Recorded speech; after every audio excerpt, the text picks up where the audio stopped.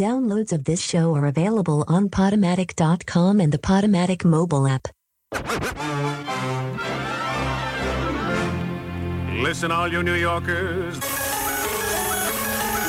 Hello. I hope no one's eating dinner. Something like that. What's up, everybody? It's 10 o'clock on Monday night, which means it's time for the next best thing. Dear Jesus. I'm your host, Jonathan B. Lerner, and I'll be with you for the next 2 hours. Well, get ready. Don't go anywhere. We have a great show lined up for you tonight. I can't even contain myself. But before we get to any of that, we'd like to kick the show off by doing what we always do, and that is review all of the great and the not so great things that have happened on this day in history. Today is October the 16th. National Department Store Day, National Feral Cat Day, and, of course, National Dictionary Day. On this day in 1758, National Dictionary Day was created in honor of Noah Webster's birthday, the dictionary guy. On this day in 1925, Angela Lansbury was born. Oh, happy birthday, Angela. On this day in 1951, Little Richard, woo, held his first recording session in Atlanta, Georgia. I know, it's like he was here. On this day in 1978, Poland's Karol Józef Wojtyła was elected Pope John Paul II. He was so happy to change his name, let me tell you that much, he told me. And last but not least, on this very day in 2008, the iTunes Music Store reached 200 billion television episodes sold. I know, we all remember where we were when the iTunes Music Store reached 200 billion television episodes sold. What could be more important than that? The answer is nothing. I'm stalling now because I've run out of little tidbits. National Feral Cat Day. Can you believe there's such thing as National Feral Cat Day? Couldn't find who invented it. Couldn't find why it was invented at all. But it does exist. And today is National Feral Cat Day. Okie dokie, see ya. That's what happened on this day in history. And who knows, perhaps we'll make history right here tonight on Radio Free Brooklyn and be studied for years to come. But probably not. You're listening to The Next Best Thing. I'm John Lerner. Stay tuned.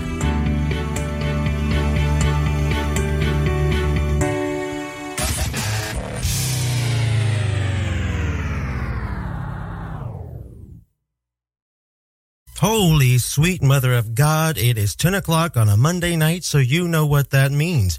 Is it time for your favorite show ever? No! But it is time for The Next Best Thing. I'm your host, Jonathan B. Lerner, keeping you company every Monday night from 10 until midnight right here on Radio Free Brooklyn.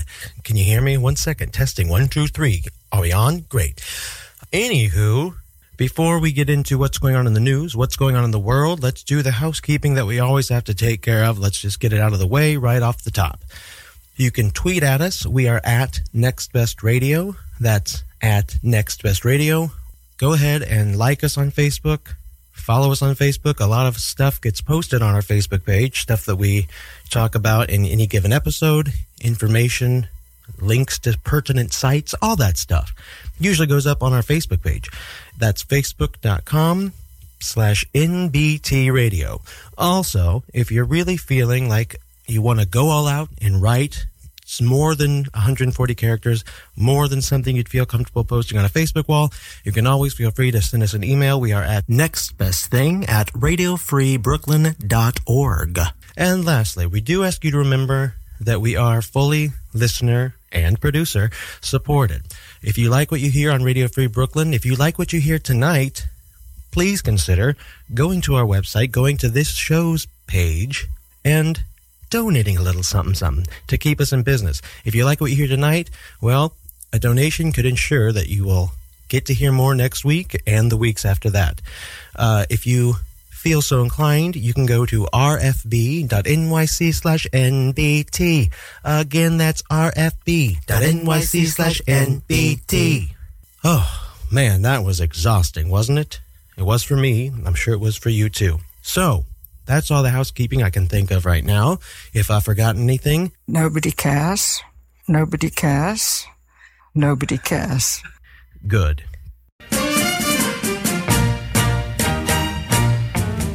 Here's what happened to baby Jane. She didn't grow up. She just grew old. She was waiting for that big day that her daddy said would come. That's what happened to baby Jane.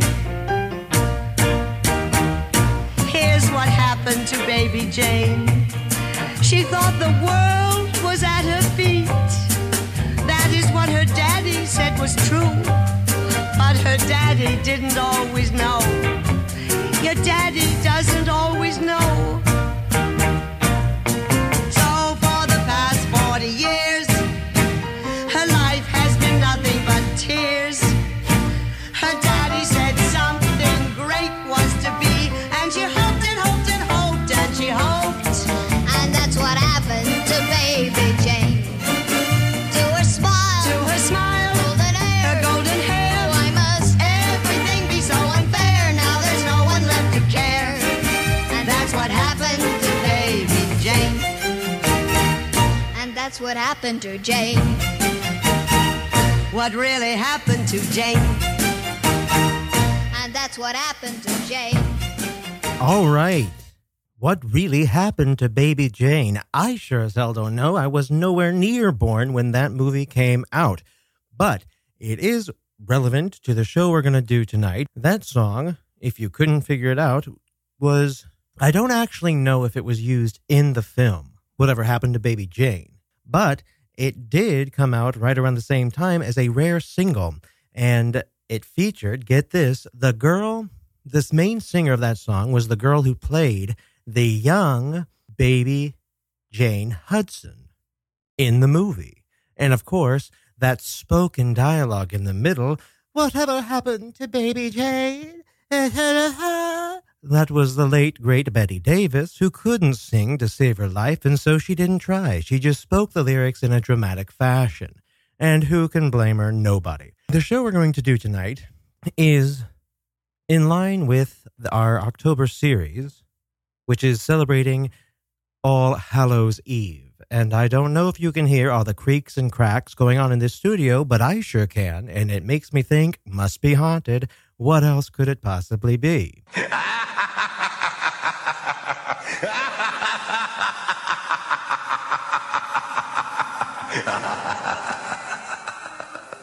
So, perfect. The witching hour, the witching month, All Hallows Eve is coming soon, and we are going to celebrate tonight. Last week, we celebrated by taking an in-depth look at the most haunted house in all the world. It is to be found in the sleepy seaside town of Amityville, an hour away from the hustle and bustle of New York City. It was a great show. If you didn't get to hear it, go ahead and check the podcast page. It's right there. It's actually the most recent show. Give it a listen. Tonight, we're going to be going over the scariest movies of all time.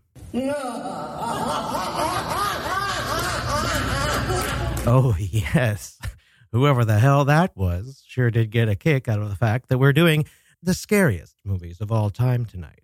But before we get into that, let's talk a little bit. Let's catch up. We haven't gotten to talk in a whole week. I hope everyone had a wonderful weekend. I'm getting sick. I don't know if you can hear it, but I bet as the night goes on, you'll be able to hear it. I am actually losing my voice, which sucks because, hey, if I lose my voice, how will I do this show? I don't even get it. But it's going to be all right. I'll make it through tonight. Hopefully by next week, it will have come and gone. Okay. Where's my notebook? I don't know where it is. Okay, cool. Well, we're going to jump right in, folks, because I don't even know if we'll get them all in. These movies are in no particular order, but they are all among the scariest movies of all time. And we're going to start with a classic. 1, 2, let's come for you. 3, 4, better lock your door. 5, 6, grab your crucifix. 7, 8, gonna stay up late. 9, 10, never sleep. Oh, yes. Uh-oh. A Nightmare on Elm Street. And I am, of course, talking about the original 1984 version. Some of the sequels are okay. Most of them aren't. Because after, like, the third film, they kind of started turning Freddy Krueger into a tongue-in-cheek kind of villain. Like, instead of actually being scary, he became like a wink and a smile. Like, yeah, I'm gonna get you. Making jokes, kind of just making fun of it itself. What the hell's that about? That's not scary. So we're talking about the original one, maybe the first two or three. But for those of you who don't know, this film, the plot revolves around 4 teenagers who are stalked and killed in their dreams, and thus in reality by Freddy Krueger. The teenagers, of course, are unaware of the cause of this strange phenomenon, but their parents hold a dark secret from long ago. Yes, and we find out eventually that Fred Krueger was basically in the original, we don't really know what his crimes were. Whether he was a kidnapper, a kid, molester, we don't actually know. But we know that he caused harm to children. And so one night, as they often do in these stories, the parents all banded together and went after Freddy Krueger. Yes, they went after that son of a bitch once and for all. They took the law into their own hands and they burnt him to death. Oh my God. They burnt him to death. So to get revenge, he decided to come after not the parents, but all of the children in their dreams. And somehow he's able to invade their dreams and make it so that the pain and suffering and harm that he inflicts on them in their dreams converts to real life. In other words, if he takes his hand, which of course, as we all know, is covered with a glove that has knives for fingers, and jams it into your stomach, oh, you bleed. You bleed in real life. And so nobody's safe. You're never safe. When the kids start realizing that they're all having these dreams with this awful, evil man, and they start noticing, of course, that their friends are being murdered one by one, well, it's not good. And they realize they need to do 2 things. 1, try and stay awake pretty much all the time. You can never go to sleep. Impossible. And stay on their guard, because you never know when you're going to be running through the hallways at school. Where's your pass? Screw your pass. And suddenly, that bitch who just asked you for your pass, well, she's not just a normal bitch. Oh, no, not at all. Hey, Nancy. No running in the hallway.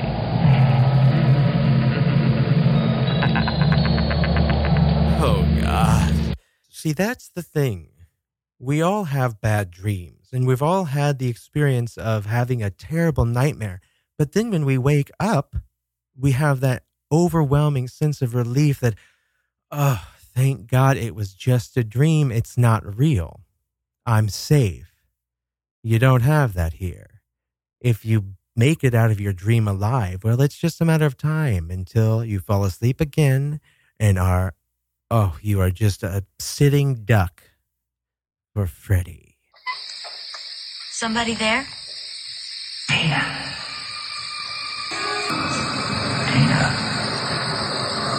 Who the hell is that?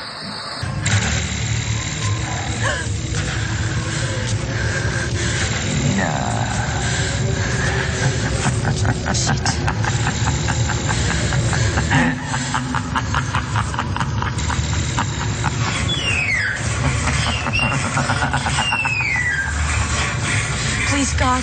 This is God.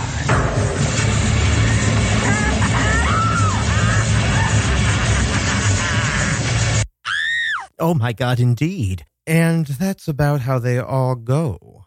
I never really did understand where the glove kind of came from. Did you? If you do know, tweet at us. Our Twitter handle is NextBestRadio, or, of course, you can call right in and we can talk about it. Now, quickly before we move on to the next movie on our list, I just want to mention briefly how they did reboot this franchise in 2010. And for the first time, literally, in any of these movies, and there were way too many to count, for the first time in the 2010 reboot, Robert Englund did not portray Freddy Krueger. Oh no, he handed that role off, finally, to Jackie Earle Haley. Jackie, I think that's his name, right? Yes. Anyway, Jackie Earle Haley. And there were a couple things about it. I really liked it. I thought it was actually very good. It was different because, as I was saying earlier, in the original films, you never really truly know what Freddy's crimes were. At least I don't believe you did. In the reboot, you knew. It was very obvious, and it was made very clear. He was a child molester. No question about it. And that did kind of add a creepiness in kind of, you feel like you need to take a shower element. But besides that, I really did like the reboot. I don't quite understand why it didn't do very well. But you know who had an opinion on that? Oh, guess who? The original Freddy Krueger, Robert Englund himself. This is what he had to say on why the reboot didn't quite catch on. Well, I'm happy to hand it off to Jackie. Jackie's a terrific actor. All you have to do is watch his work in Breaking Away, or watch his work in Shutter Island. What a magnificent rock and roll performance that is. I think the problem with the reboot was in timing. They had just released the deluxe Blu-ray digitally remastered box set of all of my movies months before, or within the year before the reboot. And an entire new younger generation saw those films on a 50-inch flat screen in Dad's man cave with the lights turned off during a adolescent sleepover. And those movies look great that way. And they hold up, especially parts 5, a double bill of 3 and 4, Wes Craven's New Nightmare Part 7, and Freddy vs. Jason, which is still a comparatively recent film. And they had just seen those, so I got an entire new generation, in 2008 or 2009, whenever that happened. And then they re-released the movie, the reboot, and I think that it suffered by comparison. Okay, how hilarious is that? He's like, I think it was a really good movie. Jackie Earle Haley is a rock and roll actor. But, I just think that, my movies had just been re-released and, they're better. So, it just, I'm better. And, it didn't look good in comparison. I'm better. Wow. Okay. Well, way to use a compliment to just totally backhand the crap out of the reboot. But hey, what can we say? At least he's honest, right? Yes. Moving right along. Okay, what have we got here? All right, well, the next film is a movie called Phantasm. Now, chances are that most of you probably haven't even heard of this movie, and that's unfortunate, because it is a good movie and it deserves some goddamn respect. In this film, which came out in 1979, the residents of a small town have begun dying under strange circumstances, leading young Michael to investigate after discovering that the tall man, yes, the tall man, who is actually basically a crypt keeper, the town's mortician is what I mean, after finding out that he's actually killing and then reanimating the dead as misshapen zombies, Mike seeks the help of his older brother, Jody, and local ice cream man, Reggie, played by Reggie Bannister. How did he get his name used as the character's name? I don't know. Working together, they try to lure out and kill the tall man, all the while avoiding his minions and a deadly silver sphere. Oh yes, that deadly silver sphere. Phantasm. The delusion of a disordered mind. A phantom. A spirit. A ghost. For nearly 4 decades, it has been contained, but evil always has a way of breaking free.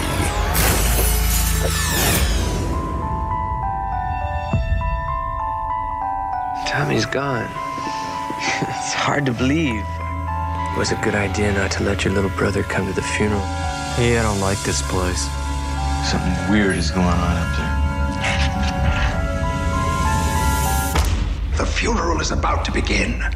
Sir.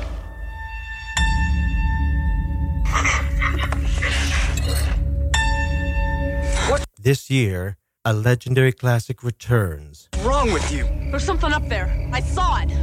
With a complete restoration. You got some kind of an overactive imagination or something? I know you're not going to believe this, but these things were here. Oh, give me a break.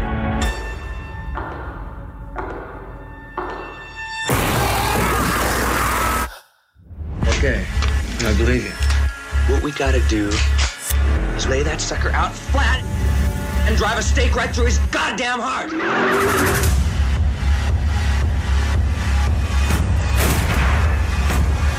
You're gonna run that tall bastard straight down to hell. You play a good game, boy. But the game is finished. Now you die. Phantasm. Don't fear.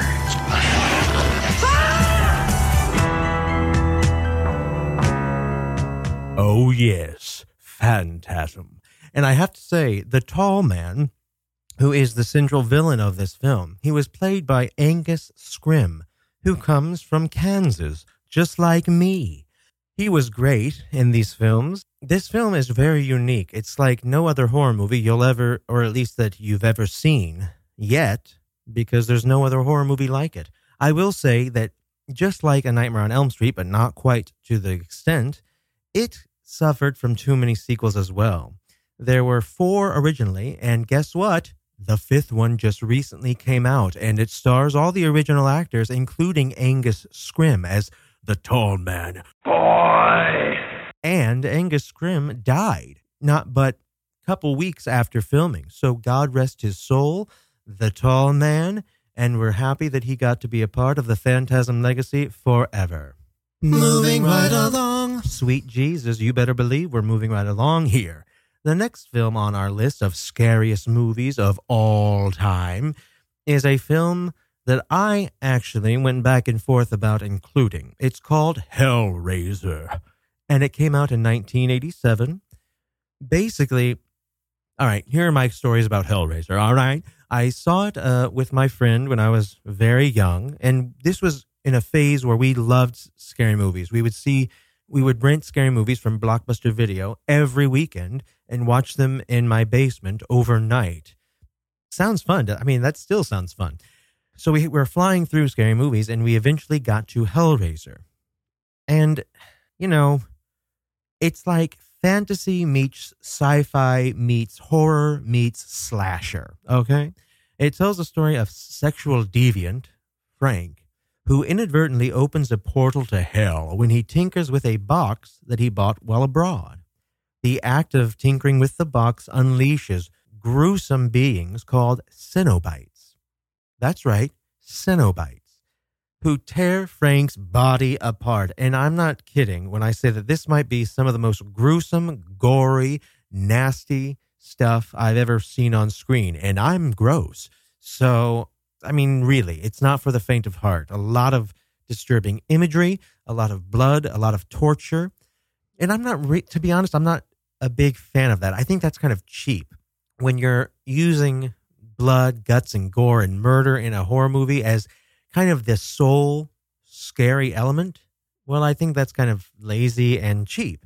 So I need the supernatural, I need the paranormal, I need something else. And it does have, of course, the Cenobites, led by Pinhead. Now, I worked at Planet Hollywood here in New York City for a hot second. Then I had to quit before I killed myself. And we actually had the original Pinhead costume on display. Oh, yeah, we had it. By the way, I want to point out that this movie, as I said, it came out in 1987. It came out on September 18th, 1987. Not just my birthday, but the actual day and year that I was born. This movie and I came to this earth on the same day.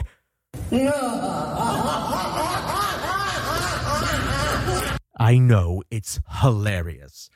Anywho, yeah, so it is disturbing. I think maybe if you're like a Star Wars and Star Trek fan and you also like horror movies, you'd probably really like this film. but it is disgusting. Here's a quick scene involving someone else who's tinkered with the wrong box.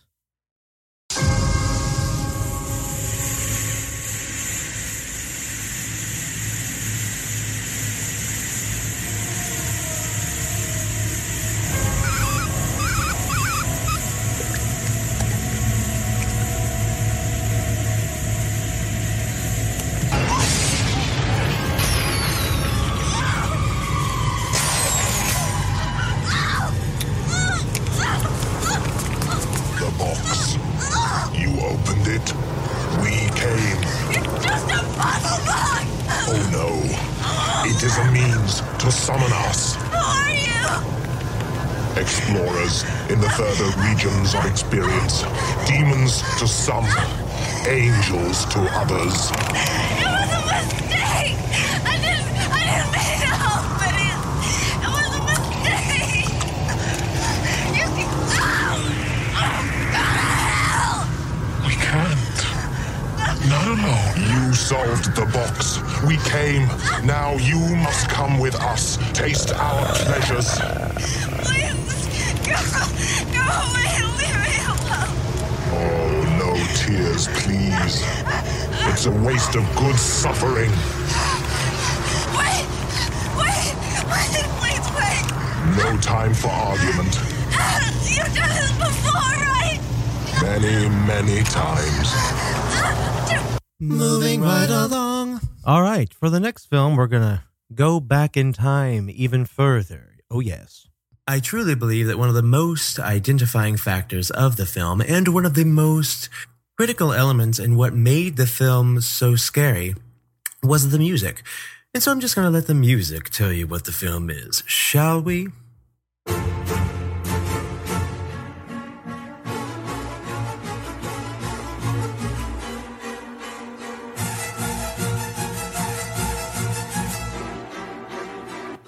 Well, friends, if you don't know by now, you just don't know the score. This is the music from the film Psycho, directed by Alfred Hitchcock, a classic among American cinema. Back when I did my episode on the best film scores of all time, this was not only included, but highly expanded upon, so I won't harp on it too much, but at the same time, I do have to say, the music in this film is almost like a character in the movie. It adds so much to the overall feel and atmosphere throughout the film that I honestly believe if it weren't for the music, the movie would not be nearly as intense or scary or successful. Even Alfred Hitchcock himself is quoted as saying, 33% of the effect of Psycho was due to the music. How he came up with 33%, I'll never know. I would disagree. I would say it adds at least 57% to the tension and drama of the film. While Alfred Hitchcock was greatly fond of Bernard Herrmann, and they had been partners for a long time, he was hesitant to hire him for this production, not because he didn't want him, he absolutely did. But Herrmann, he refused to accept a reduced fee for the film's lower budget. Totally worth it, though, I would say, wouldn't you? What's very interesting, and not many people know, is that originally Hitchcock requested a jazz score for this film. A jazz score. I just can't even fathom that. Can you even picture? I mean, think of how different this film would be had there been a jazz score. I just don't understand how he ever thought that was a good idea. And obviously, Bernard Herrmann felt that same way because clearly he just went right ahead and totally disregarded Hitchcock's request. No, I will not hide in the fruit cellar. You think I'm fruity, huh? Herrmann thought that the single tone color of the all-string soundtrack would be a good way of reflecting the black and white cinematography of the film. What a genius he was. The film's main theme, which is what you're hearing right now, is a tense counterpuntal piece, and it sets the tone of impending violence. It returns 3 times throughout the film. Though nothing shocking occurs during the first 15 to 20 minutes of the movie, the title music remains in the audience's mind, lending tension to these early scenes. Herman maintains tension through the slower moments as well, through the use of ostinato or even the use of silence. Here's a perfect example, probably the best example of how effective the use of silence can be in film, probably the best example of all time. I'm going to play the shower scene for you, and I want you to notice how, for the longest time, you hear no music. All you hear is the running water of the shower. Take a listen, folks.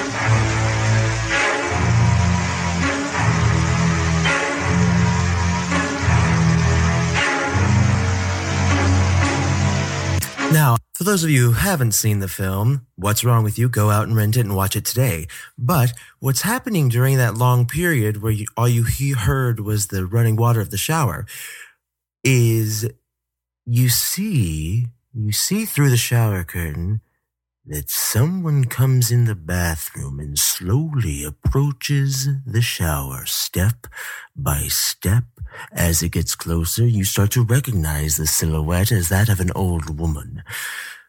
Knowing the character checked into the motel by herself, one can't help but wonder who this could be and why are they approaching. Then suddenly it happens. Highly effective, highly regarded. You know what else is interesting and amazing? When you hear that sound of the knife being stabbed into the woman's skin, you know what they used to give that effect? They took a knife and they jammed it, stabbed it, if you will, into not a human body, but a fruit. I believe it was an apple. Not positive on the apple, but I know it was some kind of fruit, and that is the sound you're hearing when you hear the stabbing of the knife. And you know what, folks? I think I may just leave it at that. However, I would absolutely be remiss if I didn't at least mention what the overall theme of this movie is. I'll say, and this is quite subjective, so take it with a grain of salt, but I feel that the overall theme and the moral of the movie Psycho is that no matter how old you are, no matter where you are in life or where you came from in life, the truth is that when you get right down to it... Well, a boy's best friend is his mother. Say what you will, folks, but the truth remains, regardless of the circumstances, regardless of the situation. Mother knows best. It's sad when a mother has to speak the words that condemn her own son, but I couldn't allow them to believe that I would commit murder. They'll put him away now, as I should have, years ago. He was always bad, and in the end he intended to tell them I killed those girls and that man, as if I could do anything except just sit and stare, like one of his stuffed birds. Oh, they know I can't even move a finger, and I won't. I'll just sit here and be quiet, just in case they do suspect me. They're probably watching me, Well, let them. Let them see what kind of a person I am. I'm not even going to swat that fly. I hope they are watching. They'll see. They'll see and they'll know. And they'll say, why, she wouldn't even harm a fly.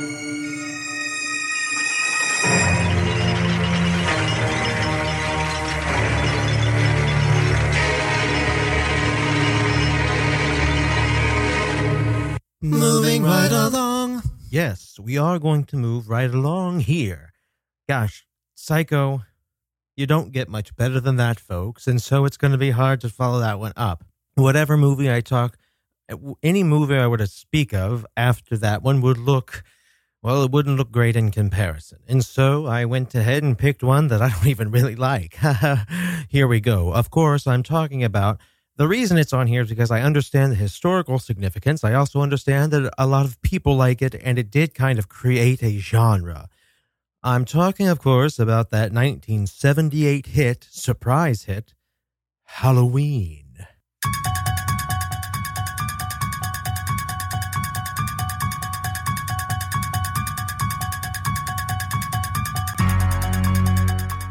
Fun fact, pardon me. This was one of the first songs I taught myself to play on the piano. Aren't I a prodigy?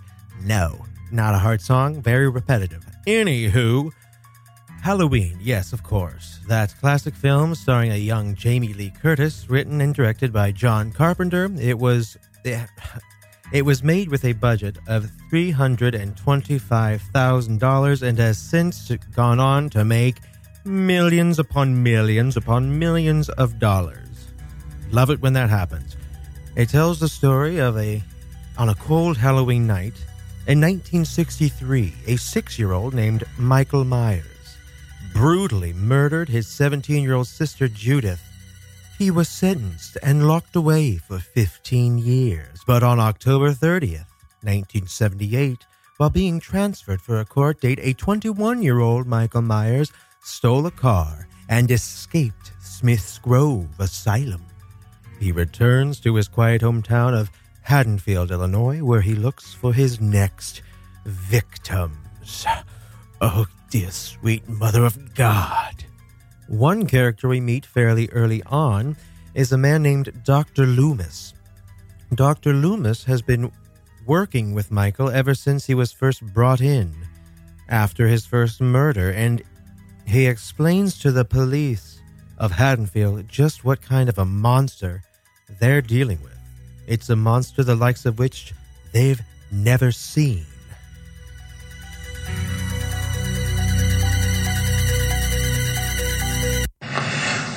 I met him 15 years ago. I was told there was nothing left.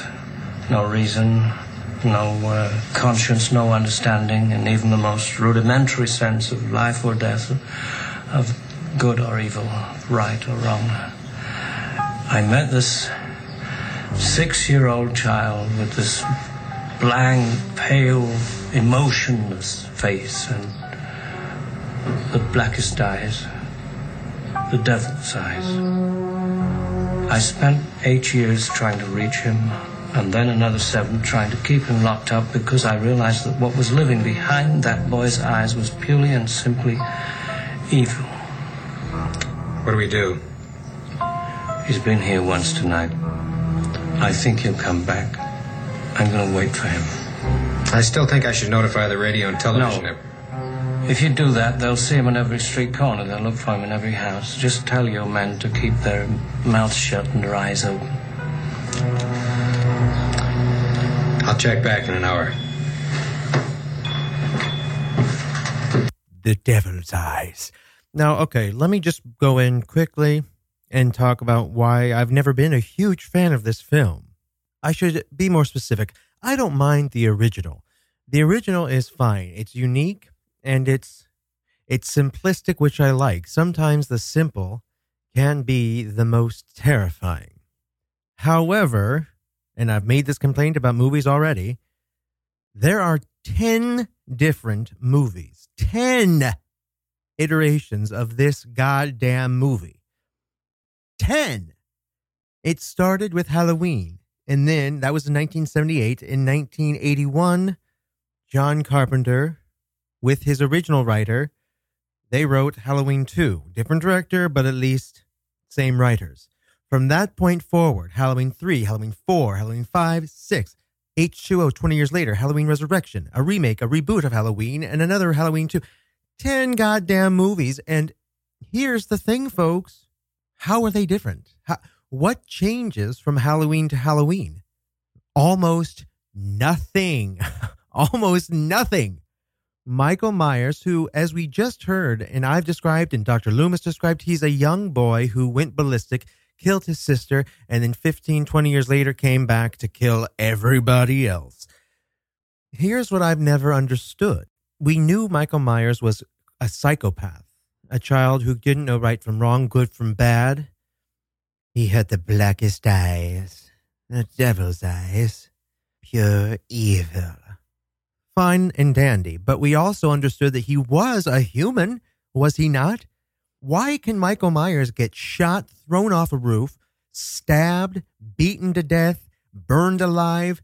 In one of the films, he even has his goddamn head chopped off, and he never seems to die. Is he not human? What is this son of a bitch? Why won't you die?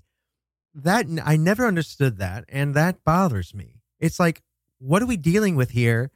And also, for God's sake, he just keeps coming back with that knife. It's like, well, seriously, if I were Jamie Lee Curtis, by H2O 20 years later, if he was still coming after me and nothing I had done to that point was killing him, I would just say, fine, kill me. Let's get this over with, please. No more movies.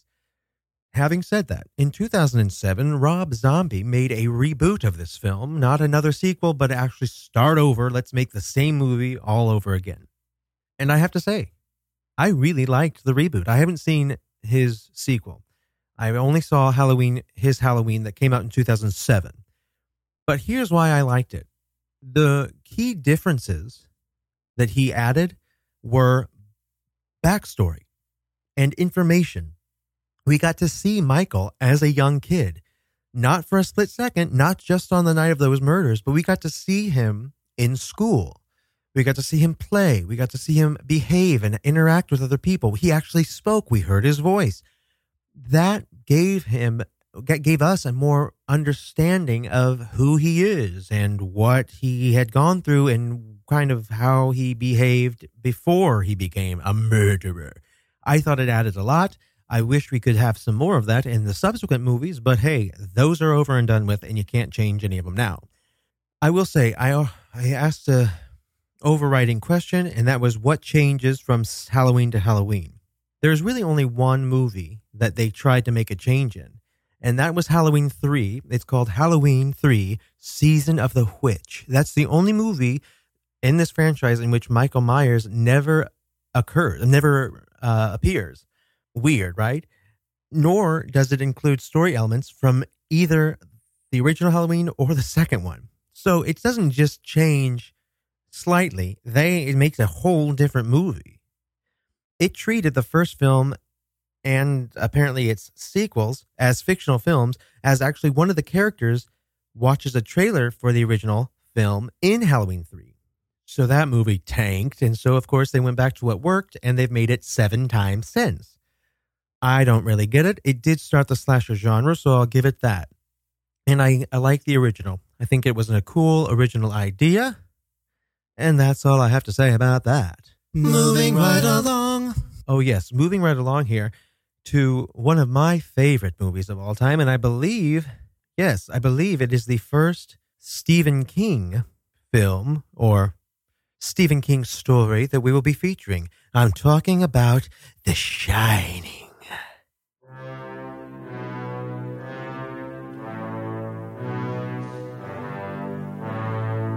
Picture it. That aerial view of the mountains. The Shining tells the story of the Torrance family. Wendy, Jack, and their little boy, Danny. In the film, it's played by Jack Nicholson, Shelley Duvall and their little boys, played by a little boy that I'll find the name of. I know he's never been in anything else, so who cares what his name is, am I right? The little boy's name, of course, is Danny Lloyd. I knew it was Danny. Anywho, Jack Torrance is given the job of caretaker at the Overlook Hotel during their off-season months. He and his family are to live at the hotel in complete solitude. Little did he know that, well, actually, he was told right from the get-go. The hotel manager told him that there was a dark past here at the Overlook Hotel. A former caretaker, his name was Grady. Well, he went a little crazy, and he ended up murdering his wife and their 2 daughters. And then he blew his brains out. Yes, it's a dark, dark chapter of their past, but it's ancient history, and we hope it won't affect your decision, Mr. Torrance. Well, it didn't. He still took the job, and he went with his family to the Overlook Hotel, but boy, it did not take long for things to take a dark turn.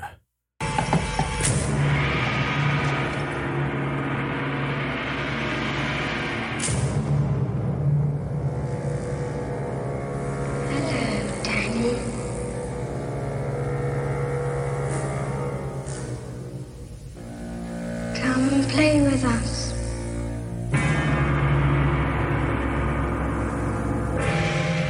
Come and play with us, Danny.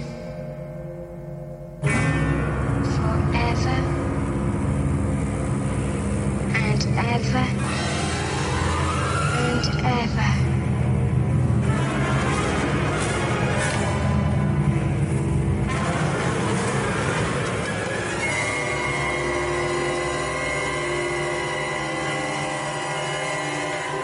Yes, these little ghost twins follow Danny Torrance around, and all hell breaks loose in this hotel. In fact, one of the penultimate scenes is, you see, Jack Torrance is a recovering alcoholic, and when things start to go badly in the hotel, his family seems to be coming undone at the seams. Well, he finds himself roaming the halls, walking into the big abandoned ballroom of the Overlook Hotel, and he actually says, I'd give my goddamn soul for just a glass of beer. Then Lloyd the bartender shows up. Before you know it, there's a huge party going on. And he doesn't seem fazed by it. It must be ghosts or something, or maybe it's all in his imagination. All we know is that he's enjoying himself until he gets bumped into and he's caused to spill a drink all over himself by a butler that feels terrible. The butler, of course, takes him into the bathroom to clean him up and offer more apologies. And while they're in there, it's revealed that the butler's name is Delbert Grady. Delbert Grady? The caretaker who Jack Torrance was told about, the one who murdered his wife and kids? Jack doesn't beat around the bush. Oh, no, he doesn't, but he's also surprised by the response he gets. Mr. Grady, weren't you once the caretaker here? Why, no, sir. I don't believe so. You, married man, are you, Mr. Grady? Yes, sir. I have a wife and 2 daughters, sir. And, where are they now? Oh, they're somewhere around. I'm not quite sure at the moment, sir. Mr. Grady, you were the caretaker here. I recognize you. I saw your picture in the newspapers. You, chopped your wife and daughter up into little bits. And, then you blew your brains out.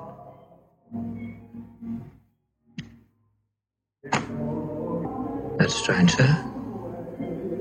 I don't have any recollection of that at all. Mr. Grady, you were the caretaker here.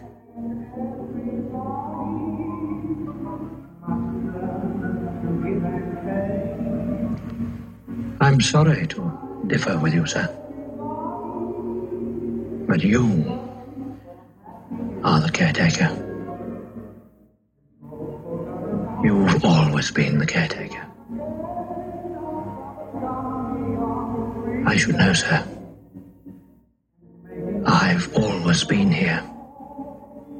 Now, that leads to a bunch of questions, and it's one of many things that leads to many questions throughout this film, most of which go unanswered, really. And depending on who you talk to about this movie, you'll probably hear different versions of what it's supposed to mean, what it really means, and all that stuff. But what I can tell you for certain, I'm just certain about this, is that Jack Torrance is a ticking time bomb. He was always, you could tell from the very beginning. Stephen King, by the way, hates this film.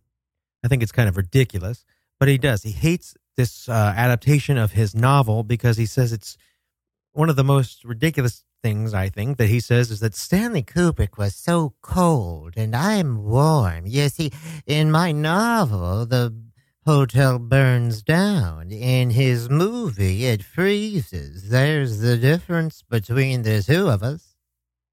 Huh? Ridiculous. Anyway, he doesn't like the film, but one thing that he actually does say is that you can tell Jack Torrance is a little off-kiltered from the very beginning. He doesn't seem like a nice, warm, loving man ever in the film, and I guess I can see that a little bit. But the more time he spends in the Overlook Hotel, the more he becomes unhinged. And one very volatile topic between Jack Torrance and his wife Wendy is the subject of their son, Danny. He's not doing well in this hotel. He's clearly affected. Something is wrong here. Wendy wants to take him out of the hotel and take him back into civilization, perhaps to a doctor, just get him out of the hotel. Jack does not like that idea at all. You are concerned about him. Yes. And are you concerned about me? Of course I am. Of course you are. Have you ever thought about my responsibilities? Oh, Dick, what are you talking about? Have you ever had a single moment's thought about my responsibilities? Have you ever thought for a single solitary moment about my responsibilities to my employers? Has it ever occurred to you that I have agreed to look after the Overlook Hotel until May the 1st? Does it matter to you at all that the owners have placed their complete confidence and trust in me and that I have signed a letter of agreement, a contract, in which I have accepted that responsibility? Do you have the slightest idea what a moral and ethical principle is, do you? Has it ever occurred to you what would happen to my future if I were to fail to live up to my responsibilities? Has it ever occurred to you? Has it? Aren't they just the loveliest of couples? Moving right along,